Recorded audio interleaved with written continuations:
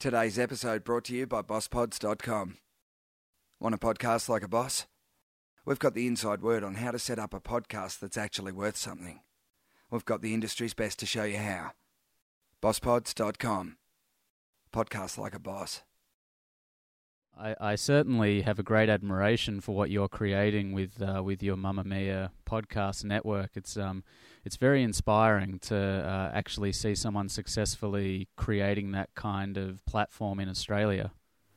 Thanks. Yeah, it's the part of our business, probably along with the US, that I'm most excited about for the past year or so, and it's pretty typical of how our business has grown in many ways, in that I always just try to sit in the seat of women, well, being one, and I figure that I just follow my curiosity, and whatever I'm really interested in, I find that because I've got such mainstream taste, lots of other people are really interested in as well. So when I came back from holidays about a year and a half ago and said, podcast, and I our management team didn't even really know what one was, and we'd started doing it a little bit, but we weren't doing it properly, and we were just kind of mucking around. And I just said, no, you guys, this is it. This is the next big thing for us.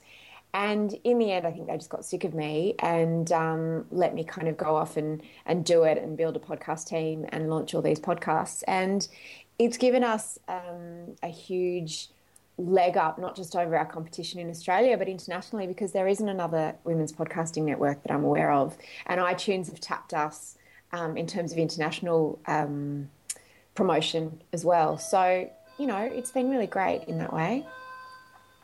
That's amazing. It's really, as I said before, it's extraordinary to kind of observe. And I think, there are so many interesting things that you say in that. Australia seems to take a little while to catch up to the rest of the world when it comes to new media and new technology. And that you've found a way to embrace this and really start to get it out to the world, or to Australia in particular. How do you see podcasting as compared to, say, blogging, which is, I guess, kind of how you created Mamamia to begin with? Yeah. I've read a lot lately that's saying podcasting feels like blogging did back in sort of 2007 and 2006, which is when I started Mamamia.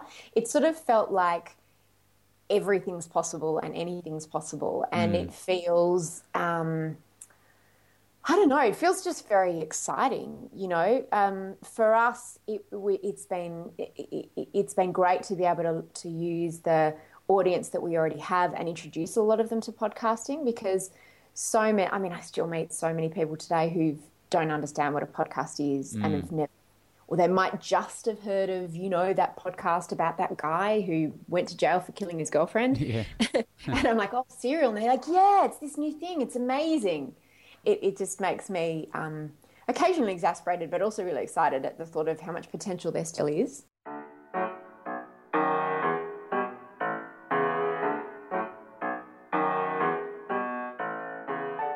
Hey yo, and welcome to another episode of Coming Up Next. This week's episode is number 52 of my weekly podcast, Coming Up Next with Alistair Marks. That's me. I'm Alistair Marks. And being that it's episode 52, that means that we're rounding out year one of the show, and what a way to round out year one. This week I welcome to the Chat Cave a woman who, at the age of 24, was the youngest editor of the Australian Cosmo. She's created an empire with the Mamamia network, which you can find at mamamia.com.au. She also operates in the podcasting space and is creating a tremendous network with some outstanding shows. My guest this week on Coming Up Next, episode 52, Mia Freedman. And before we ramble on, friends, I invite you to jump on iTunes or Stitcher, hit that magical subscribe button, rate and review the show. It is free, and it really does help me to bring you tremendous guests like Mia Freedman. And if this is your first time tuning in, while you're there, why not have a look at some of the other amazing guests that I've had the fortune to sit down with over the last 12 months. I'd really like to thank you all for spending this first year with me on the Coming Up Next work. And if you feel like a bit of interactivity to celebrate, you can find me at comingupnext.com.au, facebook.com/cunpodcast, @cunpodcast on the Instagram, and @cunpodcast on the Twitter. So now, sit back, kick your feet up, and enjoy episode 52 of Coming Up Next with Mia Friedman. Being a women's media company, women are picking up podcasts at a really, really fast rate for a couple of reasons. Women really like to multitask, so they love listening to podcasts while they're doing things that don't enable them to read a screen, cooking dinner or driving or exercising or commuting to work, all those kinds of things. And also it's a very intimate medium. So that also is pretty appealing to women. You know, it's that thing, it's in your earbuds. It's like, they keep saying it's like conversations with friends. So, and women also have a capacity, we're insatiably hungry for information, but we've got very limited time. So, it's lovely having that ability to just flood your mind with information at all times. Yeah, I agree. And it helps with that feeling of kind of connection and I guess, as you say, intimacy that one may be lacking from a life, particularly if you're a small business owner or an entrepreneur or something in that kind, or a mum as well. And it feels like podcasts are as disruptive to radio at the moment as the internet was to print media about 10 years ago. So it feels quite like a very, very momentous shift. Yeah. Suddenly the idea of, and streaming TV as well. So suddenly the idea of listening to someone that I want to hear between 8 and 10 with commercials and traffic reports and news and a bunch of stuff that I'm not interested in and songs, that seems positively antiquated. Yeah. I read an interesting stat that podcasting is becoming almost on parity with radio as the preferred audio medium in the USA. It doesn't surprise me. And again, back to women, you look at, there's not a single woman on talkback radio on the AM dial, certainly in Sydney. I don't know if it's the case around Australia. I imagine it's pretty much the same. FM radio, there are no shows helmed by two women. I think there may be the 3 p.m. pickup, which is sort of the mummy program that is on one of the networks with Monty Diamond and Michelle Laurie, who are fantastic broadcasters, but they would never put the two of them in breakfast together. They have to put Michelle with a bloke. Yeah. And Monty won't even get a bait in breakfast. So that idea of having two women and even three women on radio together on an audio show is something that podcasts are like, well, duh, of course you would. And so that's why women are flocking to podcasts, because it doesn't feel like men trying to work out what women want to listen to on the radio. And you have amazing people like Michelle Laurie hosting podcasts on your network. We do, and men as well. So we've got Andrew Daddo hosts one of our podcasts. Osher Gunsberg we're about to launch. So it's not that we don't have men as well. It's that we are very specific about who our audience is. I mean, it's so tough for commercial radio because they are broadcasters, and underlining the term broad, they have to appeal to a huge number of people. And that can sometimes mean that it's hard to appeal to anyone because you have to appeal to everyone. Whereas because we are doing shows for women, it's much easier to be really clear about what we're, the content that we're creating.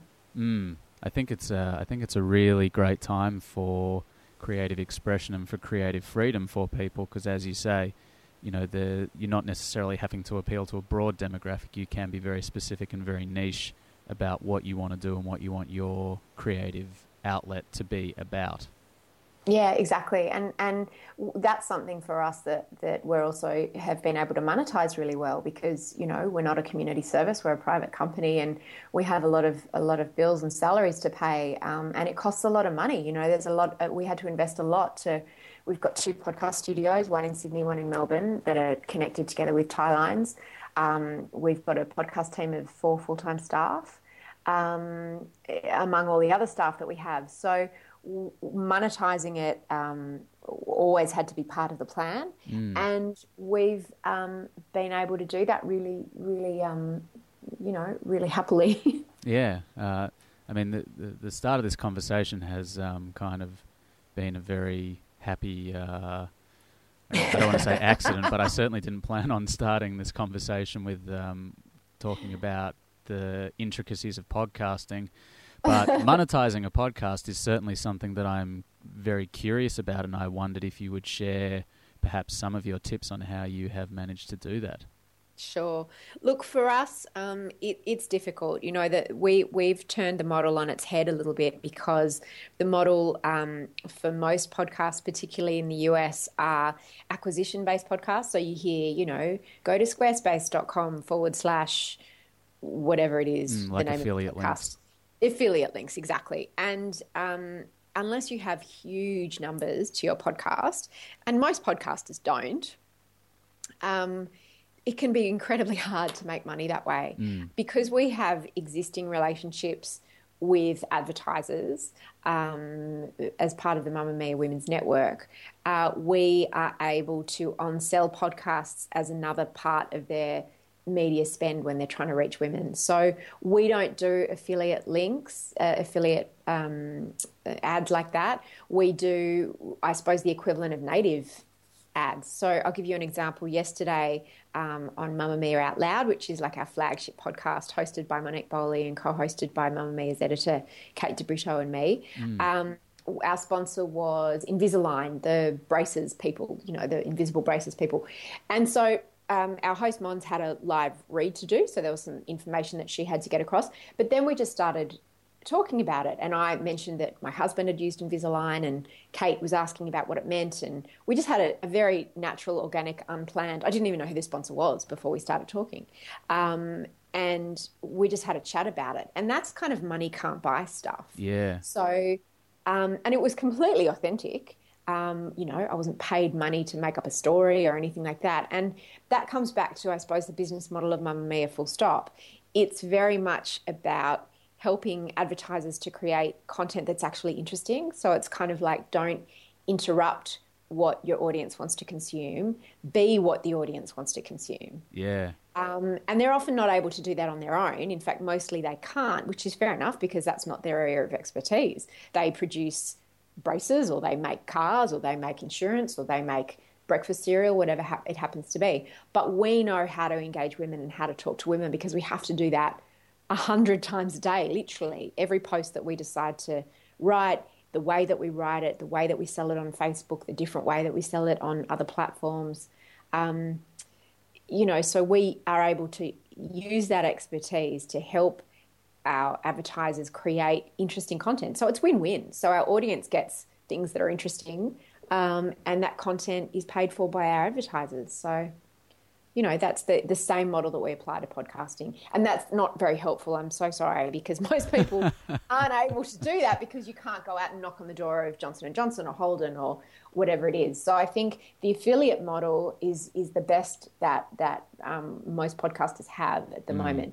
But it's just, look, as you know, it's frustrating, because Apple holds all the cards, and what advertisers want is analytics. They want to understand not just that you've got, you know, 200 subscribers or 2,000 downloads. They want to know who those people are. Are they men? Are they women? How old are they? What's their socioeconomic group?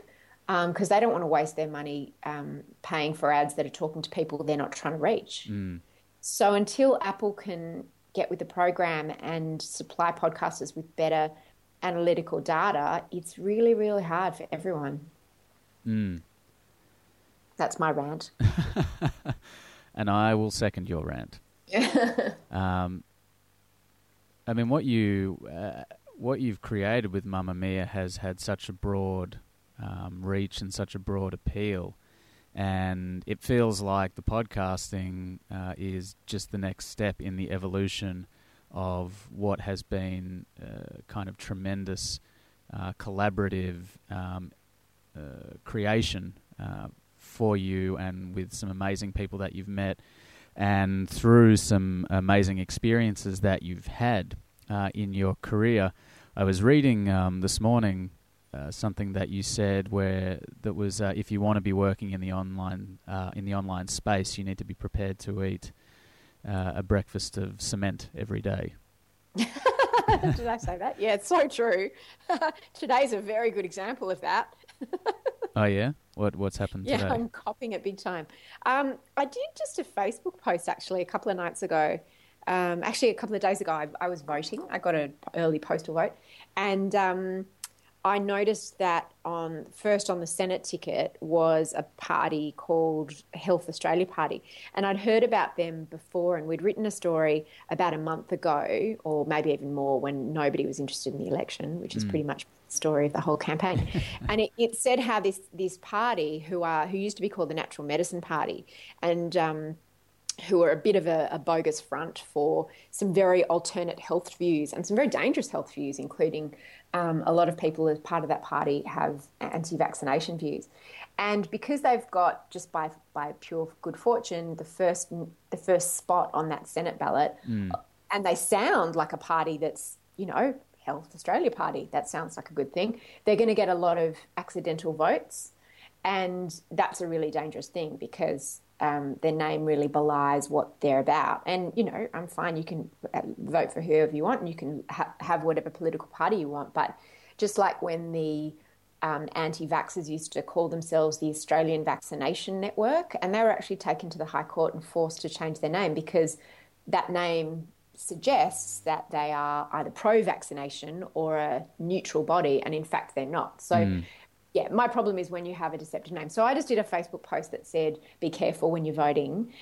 This is what you need to know about this party. And it's just gone ballistic. It's had a reach of 5.5 million. I've never done anything that's had that before. Wow. And it's got about 30,000 comments. And people are going nuts. Like all the anti-vaxxers have come and I'm getting heaps of abuse, but everyone's fighting with each other. And it's quite intense. It's not usually like that. But often you can't tell. Well, I can't tell when something like that's going to blow up. Sometimes it just blows up when you don't realise that it's going to. So I just haven't really read the comments. But, once upon a time that would have absolutely gutted me and floored me, and I would have been trying to convince them, no, but this is what I meant and you don't understand, and trying to make people like me. But now I'm just like, well, that's the internet.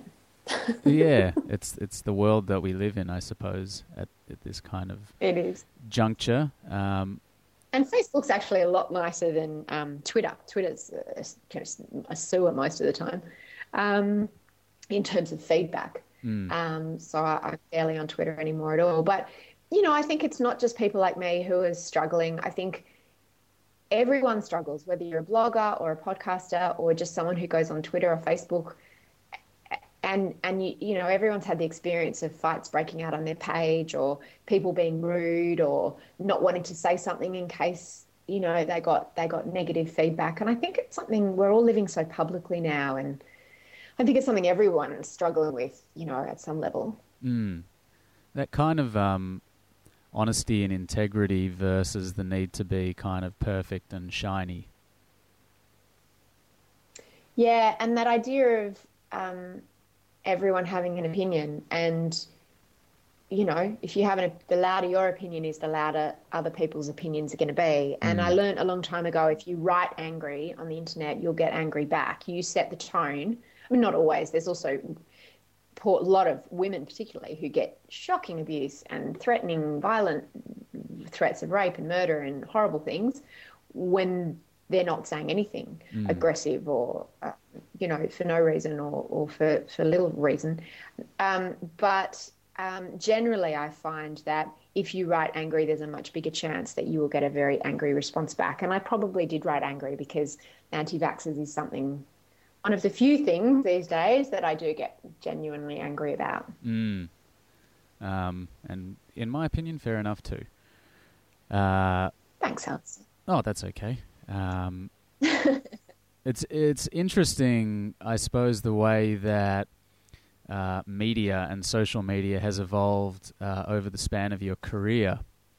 Do you remember the first time that you wrote something and you kind of knew or felt like this is something that you wanted to do as a career? I suppose my first conscious thought was reading the editor's letter in Dolly magazine when Lisa Wilkinson announced that she was leaving to go to Clio. And I remember feeling betrayed and shocked and just wanting to go with her. And I wasn't ready to go to Clio yet. I was only probably 10 or 11. But I remember, I suppose it jumping through the page and me understanding these were real people with real jobs and real careers and planting the seed in some way. And eventually I did graduate to Clio as a reader. And then when I got older, I started doing work experience for Lisa, and she went on to hire me eventually after I'd sort of interned there for quite a few months for free. And that was it. That was the start of my career. The other thing that I remember her saying in that first interview that I had with her when she offered me the work experience placement, she said, magazines are either in their blood or in your blood or they're not. Like, you might be suited to a different type of journalism. And I remember thinking, oh no, this is what I want to do. And it was, and I did for the next sort of 15 years. But I remember it being very, very clear to me in that moment. And so you started work experience with Clio when you were 19? Yeah, I did. I was, just office dog's body. That's not fair, actually. It was a well-run intern program in that I helped them and they helped me. I got experience, and it wasn't called an intern program. It was just called, work experience. And I felt absolutely privileged and honoured to be there. And had I not been given that opportunity, I don't know how I would have broken into magazines. So I'm a bit, as you know, and that's another thing that we sometimes cop a lot of flack for. I'm a huge believer in intern programs and their ability to unearth talent and give young people opportunities that they would never otherwise have. Yeah, I think intern programs and attachment programs on film sets and things like that, tremendous opportunities, and I think there should be more of them, personally. I agree. The people who are usually most opposed to intern programs are people who don't intern or want to intern. Yeah. But they feel very strongly that nobody should intern, which I think is just insane.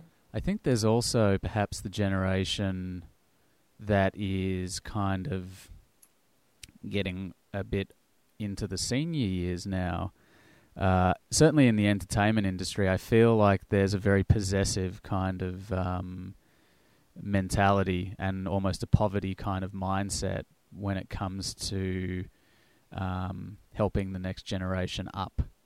I'm not sure if that's the same in the kind of editorial or journalist world, but I've certainly felt that at times. Like, it can be very difficult to kind of get that foot in the door. Yeah, it is. It's really, really difficult because as these industries are shrinking, everyone's a threat. So there are less jobs to go around. So I find that, we take our intern program really seriously and we make sure that we give way more than we get from our interns. But, there has to be that mutual benefit. Otherwise, it is exploitative. But I think what people don't realise when they talk about paying interns, which is, fairly absurd, is that there are other ways to invest, or there are other ways to pay people than just money, and that's time. When you've got a bunch of senior managers and senior staff and experienced staff in any company who are spending time with you and passing on their expertise, that's invaluable. It really is. And we don't have intern programs where you have to come and work for 3 months for free, because I agree, the claims that, well, any intern program like that just is only available to someone who's wealthy enough or from a privileged enough background to be able to not work. And I'm in complete agreement with that. So our intern programs are 1 day a week for 3 months. And it's, has clear boundaries, and that's the time that is required. And then we open it up. You can do a 2-week intensive intern program if you're in another state, because obviously that just rules them out otherwise. But yeah, look, I think that the idea, and particularly now with the media changing so much, I think that there are a lot of print journalists who need to upskill into digital, and they haven't. And that's a problem. That's a problem. So I think that there are always things to be learned, and I think that interning is a fantastic idea. Yeah. Certainly in my industry. I can't speak for every industry, but, in journalism and media, I think it's invaluable. Well, it sounds as though you've created a fantastic platform for the next generation to come up through. We use it as our way of recruiting. So it gives us an opportunity to see who's good. We've unearthed quite a lot of talent. We go on to employ probably about 35% of our interns. Wow. Some capacity afterwards, yeah. How integral do you think the internship that you did, even though it may not have perhaps appeared as though it was a traditional internship, how integral do you think it was in kind of creating your work mentality and this kind of insatiable hunger that you have, and that this kind of competitive nature that you have, or never being complacent and always moving forward? I think, I don't know. That's a good question. I mean, my internship was really crucial because it was the only way I could have got a foot in the door. I had no experience. I was, I'd completed a year of a communications degree, which had taught me pretty much nothing. Yeah. So I would have had no chance of getting in the door otherwise without sort of being there on the ground and having that experience. So, I learned to sort of, and I think the other thing is that when you're young, you don't know what a workplace even is. You don't even know what a job is or how it works. So just being around adults and seeing what work looks like, and all of that is again, just invaluable. Because, I mean, you would go on to become the youngest ever editor of the Australian edition of Cosmo at 24. And, I mean, that takes a certain something, particularly given that what I'm kind of understanding now is that you only really had 5 years experience under your belt at that point. Yeah, I thought that was actually late. I thought that was old. Right. I know. Isn't that funny? Because, it's not like Gen Y or millennials have a monopoly on being overconfident. Yeah. I think that every young person thinks they know everything, and I was no exception. So Lisa Wilkinson had been the editor of Dolly when she was 21, and I kind of had that in my mind as a benchmark. But I'd given myself a little bit more wriggle room, and I'd said, okay, I want to be the editor of Clio by the time I was 25. And when that looked like it wasn't happening, I decided I was going to move to New York and freelance for Australian titles over there and do something completely different. But then the Cosmo job came up, and I got that, and probably didn't at the time didn't realize what a big deal it was. I think that being naive can sometimes be helpful because you're not so scared. And I did some really stupid things still. Like for my first issue, I sort of wanted to take out all the sex and relationships in Cosmo, and my boss sort of gulped, but thought, oh, I brought this young person in to try to see what young women want. Maybe she's right. And of course I wasn't right. I was completely wrong. And I learned that very, very quickly. But it was, and then I got pregnant almost immediately. So I didn't feel young. I think that's why when I look back now, I never felt young when I was editing Cosmo. I always felt, because I was living this almost secret life that wasn't in the demographic of my reader, in that I was, these days what would be called a young mum, and I was not living the Cosmo sex positions kind of a going out dating life.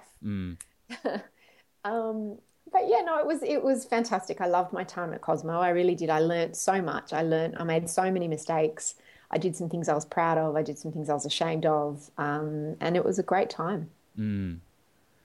It's interesting to kind of track through a person's career, as I do when I'm meeting people for the first time or speaking with people on this podcast, and to kind of see these through lines about who they are and the kind of attributes that they've developed over the course of their life that have led them to where they're being now. And, you know, you really nowadays wear your heart on your sleeve, like we were talking about before. You kind of don't shy away from being a really raw voice in the media.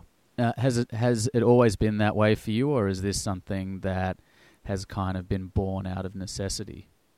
I kind of figure, well, firstly, it's laziness, because it's easier to be yourself than to pretend to be someone else. Because, and it's also, I don't know, it's never been a decision. It's always just what's felt right to me, because the thing about being open and honest and writing about personal things and writing about what's inside your head is that it's risky in some ways, because people could go, oh, you're a freak, or we don't like you, or you're an idiot. Or they can go, oh, thanks, I thought I was the only one that felt like that. And fortunately for me, it's usually that. It's usually people going, oh, thanks for writing that you hate playgrounds, or you don't like playing with your kids, or you felt like this after you had a miscarriage, or this is what anxiety feels like. I've always had a positive response, and that helps me to feel less like a freak as well. But ultimately, I'm a writer, so the only way, and I have been since I was a kid, in terms of the way I express myself is out loud. And when I say that, I mean, you know, usually in writing. That's how I process the world around me, by writing about it and sharing it. So, yeah, it's never been a conscious choice. It's just authenticity is such an overused word now. But, it is a buzzword. Yeah, I've always liked it. Yeah, I think it's always been how I've considered myself in that. And when I say that, I mean, I don't feel like I always have to make myself look good, either physically or, you know, in what I say. I'm not trying to make this fake perfect picture. I'm just trying to be honest.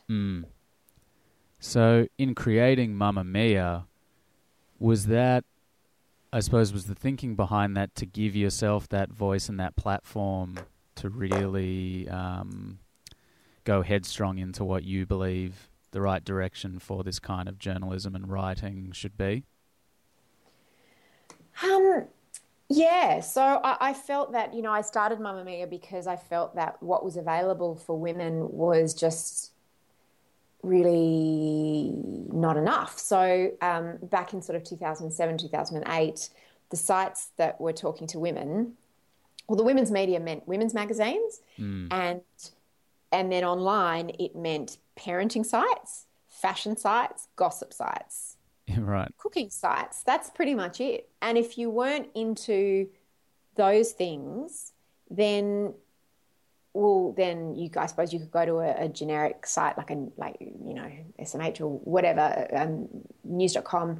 And news.com was very different back then. Even that was pretty blokey. So it was sort of anathema to publishers to think that women could be interested in lots of different things at once. And no woman I knew considered herself a mummy or a fashionista or a gossip junkie. Like, every woman I knew would talk about everything from politics to pelvic floors to Gwyneth Paltrow in the same 3 minutes of conversation. You know, we have a broad range of interests. Yeah. Shock horror. And I know that sounds so obvious now, but back then it wasn't. And so Mamma Mia was different and continues to be different in terms of, I can't think of another generalist women's website in Australia. Some of the big news sites and big media companies like Fairfax and News Limited have tried to create sort of verticals within their big sites to talk to women, but they haven't had a lot of there's that word again. They haven't had a lot of authenticity to them. It's more been, we've got all these female readers, let's try to monetize them. And there's nothing wrong with that. I mean, my God, go nuts. The more content for women around, the better. But you know, we once had a meeting with an advertiser in the early days, and he said, oh, what's Mamma Mia about? And he's like, oh, it's a women's website. And he goes, oh, women, that's an interesting niche. You know, as if it were a site for, you know, people who liked hiking. You know, it's like, yeah. Like, yes, it is an interesting niche that populates more than 50% of the world. Exactly. So to me, I thought it was just so obvious. This idea that women were interested in a bunch of different things. We liked having a space that just spoke to us. So we didn't have to trawl through a bunch of stuff that was directed at men, or, often on those news sites, the comments can be pretty hectic as well. Yeah. And really aggressive. So it was, it started off very much as a community. And now that community lives in all sorts of places, like on Facebook and on the podcasts and everything. But the idea of it remains the same, and that is, it's about making women feel better about themselves, not worse. And I suppose coming back from a magazine background where mags were very much sold on angst and inadequacy, and this idea of aspiration to this perfect life, it was appealing to me to find a way to make women feel better about themselves. Mm. One of the most impressive things about it is how you've grown it. And to kind of highlight on the podcast front again, it takes more than amazing content to create a massive audience with a sustained kind of reach. And, you mentioned before that this post that you did on Facebook a few days ago reached 5 million people, which, is almost a quarter of the population of the country. Yeah, that's just nuts. That doesn't usually happen, but that's just nuts. But still, a lot of hard work and ingenuity goes into the marketing side of creating that platform and creating the ability for that to even happen, even if it is only once that it's happened. Yeah, no, and I have to say it does. Sometimes things go viral because you've just hit a nerve. Mm. I suppose the question that I'm leading to is beyond creating amazing content for women and giving them a voice. How did you manage to grow it? Yeah. Yes. So that's such a good question and such an important question, because I'm the co-founder of Mamamia. It's not just about me. My husband is the other half. And the way we've been able to grow and turn this into a business is very much because of him. So I started it as a blog, and I'm very much the content person. And he was the one that came in and said, maybe we can grow this into a business. And he's been the one he's the CEO and I'm the creative director, and we're co-founders. And he is the one that has always steered the company strategically. So he's the one that's had the vision, the business background. He's done all of that. I am literally the maker of the content, and that's where I'm happiest. And the more I'm dragged into that management place, which of course you have to be when you're in a startup, it's only in the last, and I still am dragged into that more and more. But as we've gotten bigger and we've been able to hire great people, I've been able to get back to what I love doing, which is making things and being a creator. So we've got a managing director whose name's Kylie Rogers, and we've got Jason, and we've got me. And I sort of worked out just last month when I was thinking about our different skills.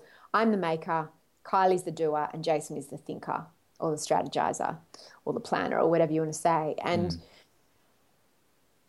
as long as I'm in my lane, I like being in my lane very much. And I'm happiest there, and it's best for the business when I'm there. When I'm pulled out of my lane, it's not good for anyone. Cause traffic accidents. Exactly. So, starting a business and doing a startup, it's very, very important to know your strengths and work towards them and hire against your weaknesses. And if you can't afford to hire, try to partner against your weaknesses. So just because you love donuts doesn't mean you necessarily should open a donut store. Just because you love cooking doesn't mean you necessarily should open a cafe. And I think it's really important to know that, because the food is half the part of a cafe, but there's also a whole business piece that's really, really important. So if you're a chef or a really enthusiastic home cook who wants to open a cafe, you should find a partner who has skills and strengths that you don't have. Don't go into business with another chef or another cook, because then you'll have too many cooks. And too many cooks spoil the broth. They really do. I was talking to a girlfriend the other day who's coming out of print, and she's talking about starting an online business with a friend. And I said, you know what, you guys are, the friend that she was talking about, their skill set's too similar. And she's like, no, we're really different. And they're different a little bit in that small lane of their skill set, but in terms of what's required to start a business, they're almost identical. So I think that's really, really important. Had it just been me, I probably would have burnt out a long time ago, and I would be, twitching in a corner somewhere, which sometimes I still am. But I very much couldn't have done this on my own. I read on that twitching in the corner note, I read somewhere, and feel free to dismiss this question if you want, but I was reading... Sorry? Sounds juicy. Well, I was reading that you not long ago had a nervous breakdown because of the kind of weight of expectations about who you should be and who you felt you wanted to be, and the incongruence of that, and what that's kind of led to subsequently. Not so much. So half of that's true. It's funny having someone else refer to it as a nervous breakdown. That is what my therapist called it at the time. But it was not about any of those things. In fact, it was about a generalized anxiety disorder, which is something I've had for a long, long time. And it's actually a chemical imbalance in the same way that anxiety can be a chemical imbalance in the same way that depression can. And it was a perfect storm of a situation where I, funnily enough, went to a health retreat and left the health retreat and continued to try and live like I did on the health retreat without any of the crutches and the things that I like in my life, which is I like to be really, really busy. And people with anxiety often do need a lot of distraction in their life. And when I dismantled all of that, I got triggered into this really awful panic attack that lasted about 10 days. So that was not any kind of existential crisis or pressure or stress of running a business. Running a business can be really, really stressful. Being in the public eye can be really, really stressful, but stress is different to anxiety. And now since that time, I've taken medication for my anxiety, and it doesn't completely cure it, but it makes it so much more manageable. And I still get stressed. I actually need to be stressed a little bit. I find it quite energizing. Fuels your competitive nature. Yeah, I run best when I've got lots to do, and I think there are a lot of people like that. But, anxiety was really affecting my life, and it's only when it got to breaking point that I sort of looked back and realised that it had been this way my whole life, actually. It just got to I got to a climax, I suppose, a few years ago. But that's another thing I talk about, because I think there are a lot of people, particularly a lot of women, who suffer in silence from anxiety and are worried about what it might mean to seek help or go on medication. So again, all I can do is just tell my story and what happened to me and what I chose to do. But, if that can help anyone, then it's worth it. Oh, definitely. You mentioned in there that you feel as though, upon reflection, you realise this is something that you'd carried with you for your whole life. Another thing that I noticed was that you are Jewish. I am also Jewish, and being brought up in a Jewish community in Australia. I'm not sure if you went to a Jewish school, but I did. Yeah, but I knew a lot of people who did. Yeah, and there's kind of, I'm not sure if your friends would be able to relate to this sentiment, that there's pressure from your school to achieve academically, and for people like you and I who are creatives, there's perhaps a feeling of being misunderstood within that. Do you feel as though was your upbringing particularly religious in any way, and do you feel as though that contributed or hindered what you wanted to be doing with your life? No, I didn't have a religious upbringing. My mum's not actually Jewish, so I had to officially convert before my son had his bar mitzvah to be considered Jewish. And my father's not religious, so we're very culturally Jewish. More than, when I say we're very culturally Jewish, we are culturally Jewish rather than religiously Jewish. Yeah. So it's all about the food and about Yep, I hear you. all of those kinds Chicken of things. soup, pickled cucumbers, and egg Yes, salad. exactly. And lots of cake, all the time cake. So, and of course, like so many Jews and Lapsed Jews, I feel most Jewish when in the face of anti-Semitism. Yeah. So, and when I married my husband, who is Jewish and similarly more culturally than religiously Jewish, I did have to confront a whole lot of stuff around that. But in terms of my upbringing, no, I think I don't know what it's like to go to a Jewish school, but I know that both the school I went to and the family I came from was very encouraging of creativity. My father's mother was an artist. My mother was a psychologist and a photographer. So, no, there was never any sense that I had to go and be a doctor or a lawyer or anything like that. Do you remember your first date with your husband?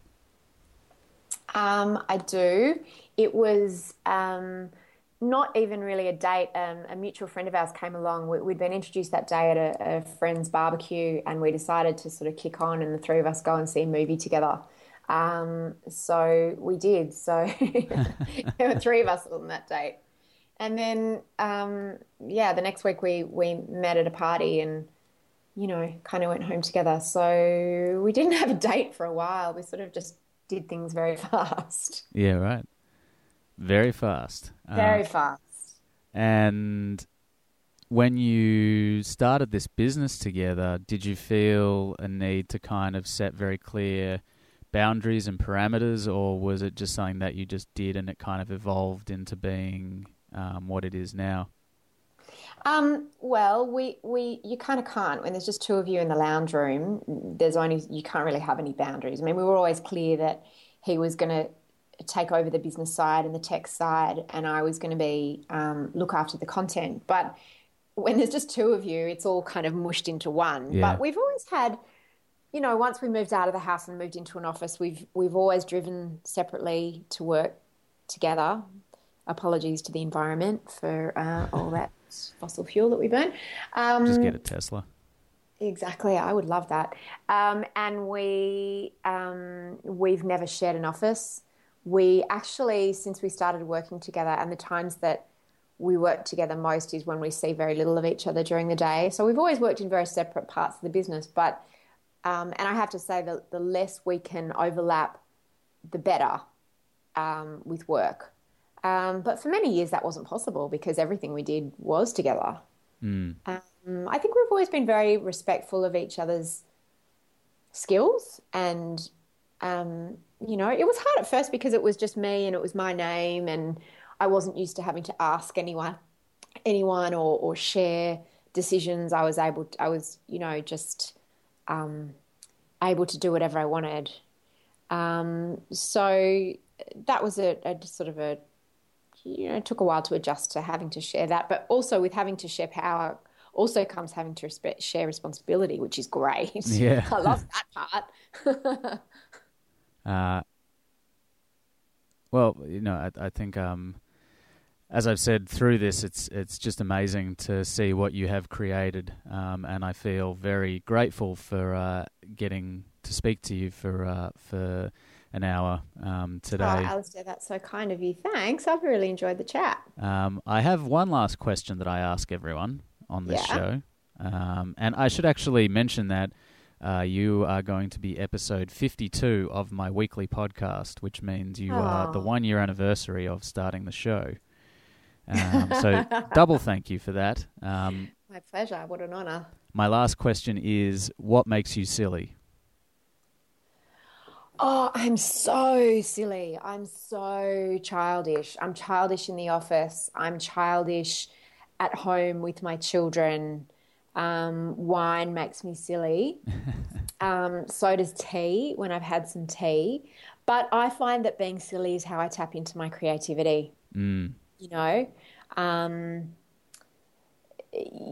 That sort of childishness is why I'm really tired of, and I don't manage anymore. I don't have any direct reports because you can't be silly and childish when you are managing people. And so I'm not managing people, so I can just be silly.